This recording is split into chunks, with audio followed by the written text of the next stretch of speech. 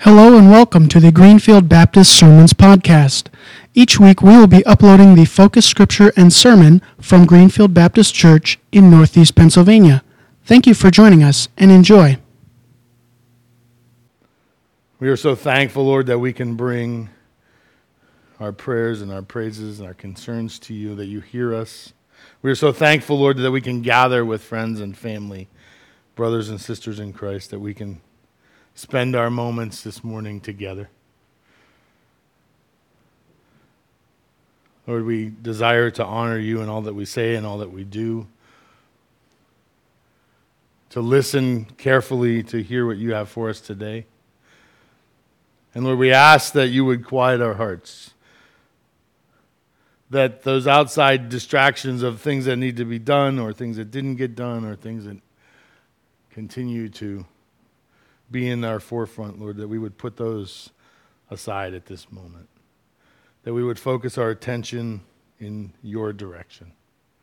That, Lord, as we look at your word this morning, we hear your voice. We're reminded where we are, who we are, and that we need a Savior. And Lord, I pray now for those whose hearts may not be open to that at this moment, that you would begin to open hearts. That, Lord, closed hearts would become open hearts to hear your voice in their life. As we look at your word this morning, may it be powerful because you are a powerful, mighty God. In your name we pray. Amen.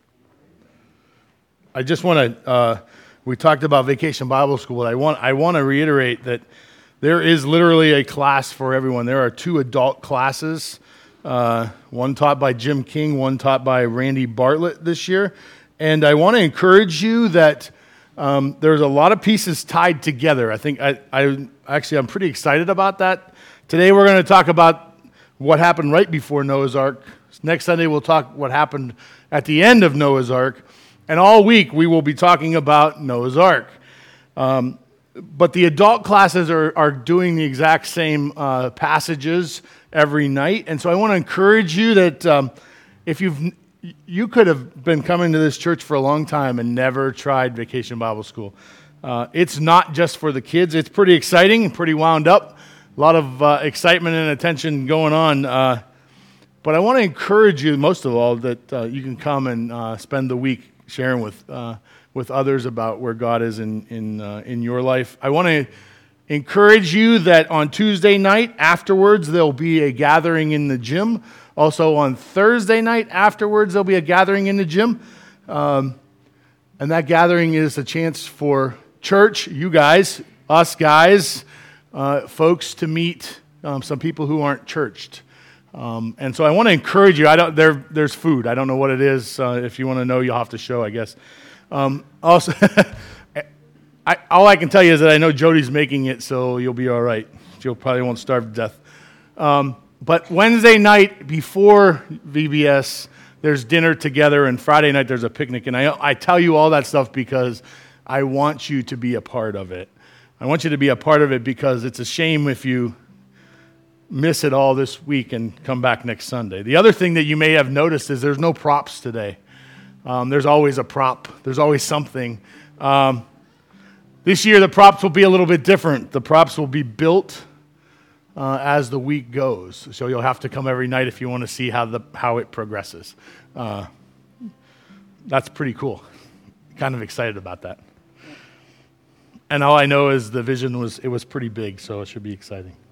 Let's read the scripture from chapter 6 of Genesis. It says, when human beings began to increase in number on the earth and the daughters were born to them, the sons of God saw that the daughters of humans were beautiful, and they married any of them they chose. Then the Lord said, my spirit will not contend with humans forever, for they are mortal, and their days will be 120 years. The Nephilim were on the earth in those days, and so also afterward, when the sons of God went to the daughters of humans, they had children by them. They were heroes of old, men of renown. The Lord saw how great the wickedness of the human race had become on the earth, and that every inclination of the thoughts of the human heart was only evil all the time. The Lord regretted that he had made human beings on the earth, and his heart was deeply troubled. So the Lord said, I will wipe from the face of the earth the human race I have created, and with them the animals, the birds, the creatures that move along the ground, for I regret that I have made them. But Noah found favor in the eyes of the Lord. May God add his blessing as we continue to sing this. Lord God, we come to you this morning. May we quiet our hearts at this moment. May we hear your word. Understand who you are. Understand why you do the things you do. And Lord, most importantly, may we hear where you would have us to change, where we would obey where we maybe haven't obeyed before, where we would hear maybe where we haven't heard your voice before. Open us up. In your name we pray. Amen. You may be seated. Dun, dun, dun, dun. There it goes, Lou.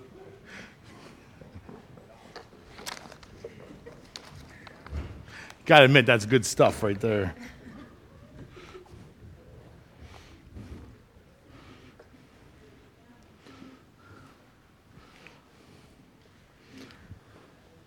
So, this week is all about Noah. And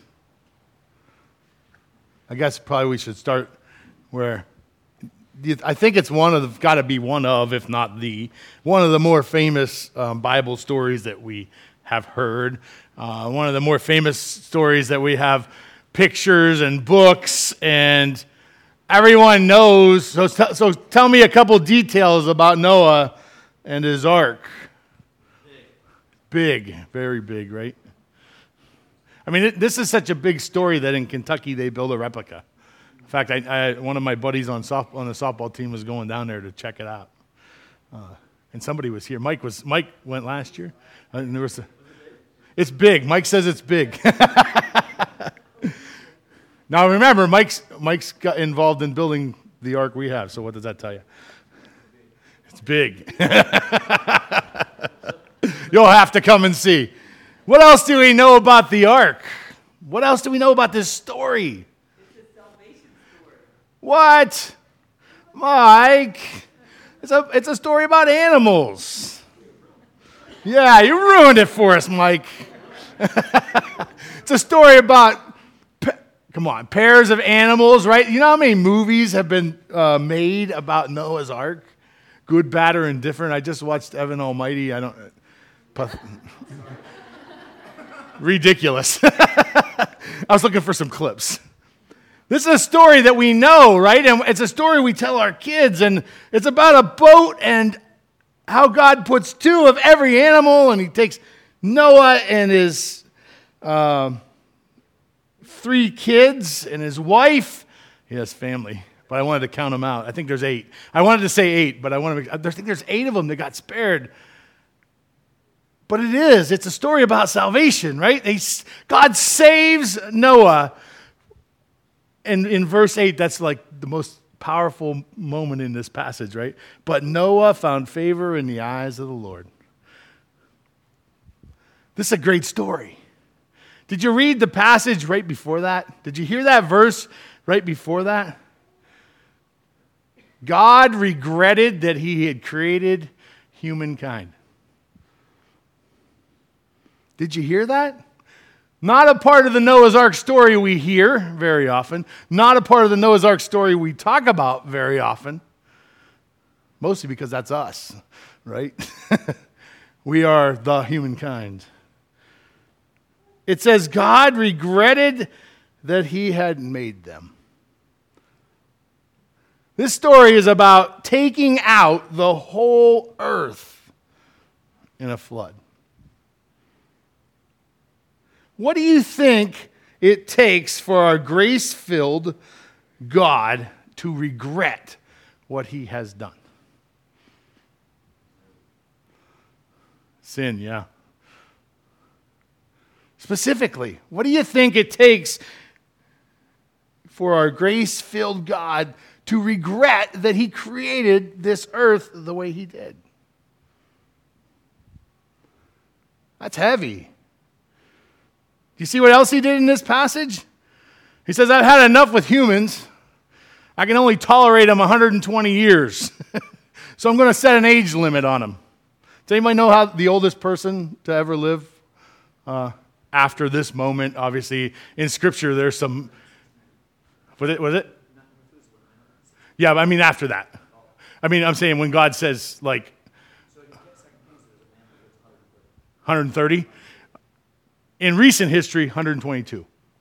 There's a lady from France, actually investigated, proven, that kind of thing. Not that the Bible wasn't proven, but you know what I'm saying. I think it's pretty interesting that God says, well, I've had enough of people. I'm only going to let them live 120 years from here on out. What does it take for a God, our God, to regret what he did? What bad things can you do or have you done that makes God regret? Or the word regret, that's an interesting term in Scripture. And so when we think of regret, we think of like it was a mistake, right? We think that God probably, in our minds, we say, if he regretted creating the earth with all these people, that means he wishes he wouldn't have done it at all. And I want to challenge that idea just a bit, because the word regret is not exactly that. It's more of a pity. He felt sorry. He felt remorse. His heart was burdened for all that had happened. That was the regret. And I got to think that the regret that God felt at that moment was the regret that his people, those who he had created, had gone wayward. So we're going to look at this passage, and I want to just spend a couple minutes talking about what makes God regret or remorseful. What is it that makes God remorseful? Verse 2 says that humans did or made decisions as they saw fit. The moment we think we know better than God, he feels remorse. When we think we know better than God in our life, he senses remorse. That's what happened to these people. These people began to do things and act and think as they saw fit. Sound familiar? They did their own thing. Anyone have trouble with that? Yeah, every time we do it. Nobody has to raise their hand. I'll raise my hand. Right? Every time we think we know better than God, we cause him remorse. There's this thing called moral relativism. Have you heard of that?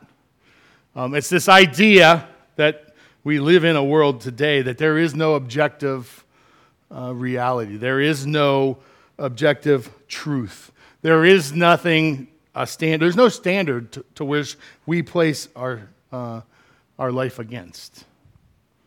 There's a good and an evil, and you get to pick where it goes. And where society decides it goes is where it goes. And if you don't think we have that today, then you aren't watching the news very often. There's a lot of morally relative decisions being made. Constant. There's no objective truth. It's subjective to what the group or the society decides is okay. And it's happening on a daily basis as we watch the news day after day after day. And I'll give you one example: abortion. Because Scripture says, thou shalt not kill.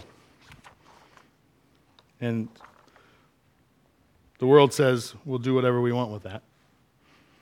Maybe you've never heard of, have you ever heard of the game Lifeboat? No? All right, so we're going to talk about this game. It's an interesting little game. It's a game that's played in college a lot. I've seen it in high school even. Here's the idea.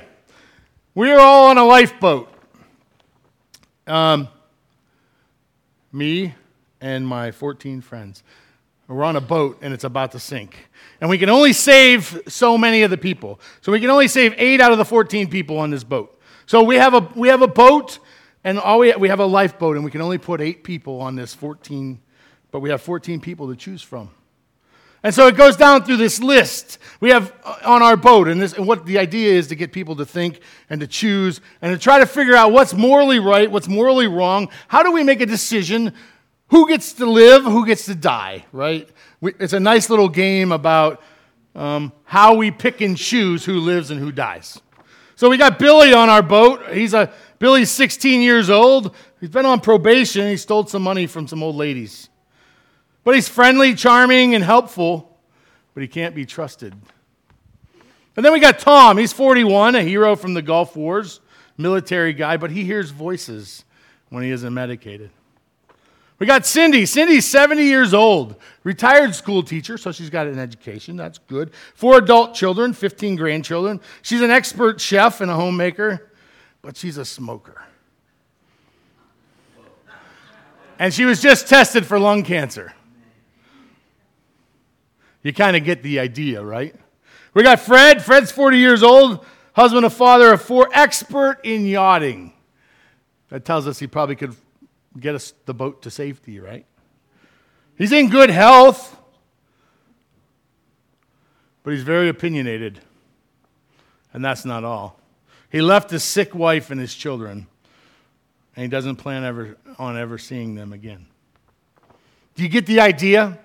There's 14 people, and they all have qualities that are good, and they all have qualities that aren't so good. And the goal of the game is to try to figure out the best good for the group. The reality is, right, none of them are all good. And then we have to put myself in there, right? If I'm playing the game the right way, I have to add me. So I add me, and I obviously would want to save me, right? Because that's my... That's true. The problem is that I am trying to make those decisions. And I'm not letting God make those decisions. See, there's a scripture in Proverbs 14, and it says, there is a way that seems right to man, and it ends in the way of death. You want God to feel remorse? Try doing life on your own. Say you love him. Say you want to follow him. Say you'll do whatever he asks, and then do it on your own. You know what else he feels remorse for? When we do things opposite of his leading.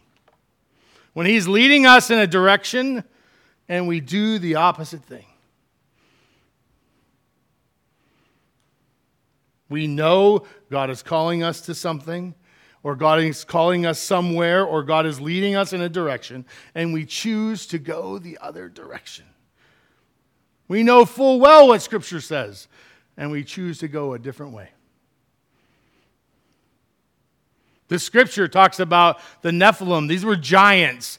Chuck Smith, I don't know if you know who Chuck Smith is. He's an evangelist out of California. Chuck Smith says that he believes, and I guess I'm okay with this. I challenges me. He believes that there was genetic altering going on at that time. That they were trying to build bigger and bigger and bigger giants. People to protect them. Armies of these major, huge people. There are some who believe that they were marrying angels. There's a lot of intricacies there. But here's the key to it, right? They were doing as they saw fit. They did what they wanted to do in spite of doing what God wanted them to do. They were marrying people who they chose. You have to read between the lines a little bit of that. They were marrying people who were not of their faith.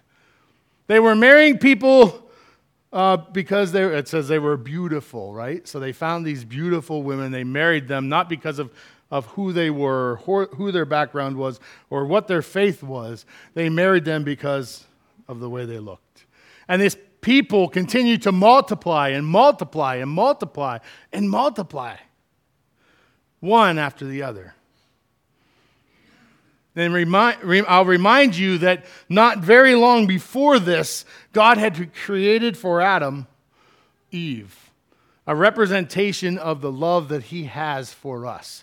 An idea that marriage was a sacred thing. Marriage was something to be protected, and it was God's reflection of his love for us. That when we married someone, that would somehow, in some ways, reflect the love that he has for us. And these people continued to make a mess of it. And God felt remorse. He felt remorse that they would go about and do their own thing. Does it sound familiar today? That God's people, that people are doing their own thing? That people marry whomever and whatever or wherever or whenever they want. Not of the same faiths, all those pieces, parts. Do you know this guy? This is a cool picture. I wanted to share this picture because I thought it was really cool. It's actually in Israel on the ocean. Remember the guy, Jonah? He got a nice little book written for him, right?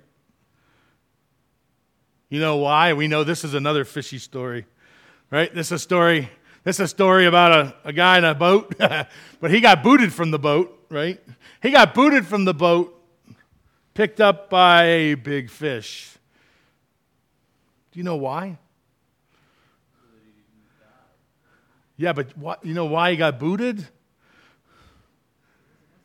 He wasn't listening, exactly. Just like us as kids, right? Or as adults. He wasn't listening. God said, listen, I want you as my prophet to go to the Ninevites and share me with them. And what does Jonah do? Oh yeah, you want me to go that way? Okay, I'm going that way. Right? I'm going to go a different direction, God, because I think I know better. You know what Jonah said? I don't even like those people. I don't like them so much that I have a better plan than you have, and I'll go in a different direction. I'm going to take them I'm going to go that way because I want you to take them out. One of the funny parts of that passage is that this tree grows up and then for shade for Jonah, and then a worm eats it. And it tips over. And then he doesn't have any shade anymore. I think that's hilarious. I think that's the humor of God. He's like, I'll take it. I'll show you. God feels remorse when we know that we have a direction to go and we choose not to go in that direction. Or we decide on our own that this direction is not the one we want to go. We're going to make our own way. We're going to make a path through the briars and the brambles and the shrubs, and we'll be all chewed up rather than go the path that God has put in front of us. God experiences remorse in those moments.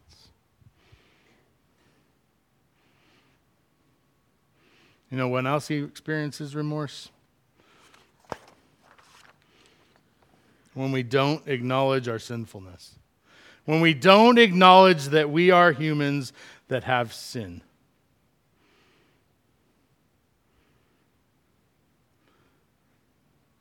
These people that lived in Noah's day were a perfect example of what humans look like without God. They continued to digress and digress and digress, and each step they took was another step away from God. And that's what sin does in our life. It continues to move us away from God, away from God, away from God, away from God, away from God. One step after another step after another step. That's what happens in our sin nature. we continue to move further and further and further away from God. This whole earth at that time, except for 8 people, was full of sin and chose not to follow God. When we don't acknowledge who we are as sinners, we choose to not follow God. You may remember the story about Sodom and Gomorrah. That's about 12 chapters later. Genesis 18 and 19 is where it's at. There's a story that about this city called Sodom and Gomorrah, 2 cities there. And there's a lot of things going on. A lot of bad things going on. And Abraham talks to God and he says, listen, God, I'll make a deal with you. If there's 50 people that are righteous in Sodom and Gomorrah, will you spare it? And there's this discussion of God and Abraham. And they're going back and forth. And God says, okay, if there's 50 righteous people, if I go there and there's 50 righteous people, I'll spare that city. And Abraham says, let me be a little more bold. If there's 45 people, will you spare it? God says, okay, I'll spare it if there's 45. Well, how about 40? Abraham says, how about 40? What if we have 40? What if there are 40 righteous people in that city? Will you spare it if there are 40 righteous people? He goes to 30. And God says, okay, I'll spare it if there are 30 righteous people in that city. How about 20? How about 20? Abraham says. Will you spare it if there are 20? He says, okay, I'll spare it if there are 20. Then Abraham says, let me be so bold to ask one more time, will you spare it if there are 10 righteous people in that city? And God says, I'll tell you what, I'll spare it if there are 10 righteous people in that city. There were 4 righteous people in that city. Lot, his wife, and their 2 daughters.